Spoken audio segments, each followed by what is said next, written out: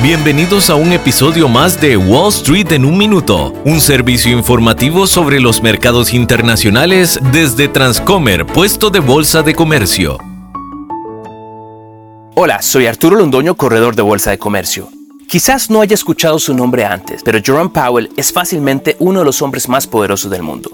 Esto porque aunque no tiene poder sobre decisiones militares o políticas sociales, sus políticas económicas como máximo jerarca de la Reserva Federal de los Estados Unidos tienen ramificaciones de impacto mundial. Inicialmente seleccionado por el expresidente Donald Trump, Jerome Powell ha tenido la difícil tarea de enfrentarse a la peor pandemia del mundo moderno y hasta ahora ha logrado sacar a la economía de su país adelante.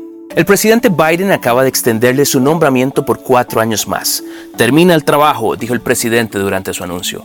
Sin embargo, el señor Powell también cuenta con antagonistas. Estos le critican su manejo de la inflación, la más alta que ha visto los Estados Unidos en 3 décadas, y el sobreendeudamiento al que está sometiendo el país con las inyecciones masivas de efectivo a la economía. Lo cierto es que los mercados reaccionaron de manera positiva ante la noticia, pues esta reduce la incertidumbre a nuevas políticas que pueda traer un nuevo líder y además mantiene el curso trazado hasta ahora, uno que a pesar de todo pareciera estar dando resultado.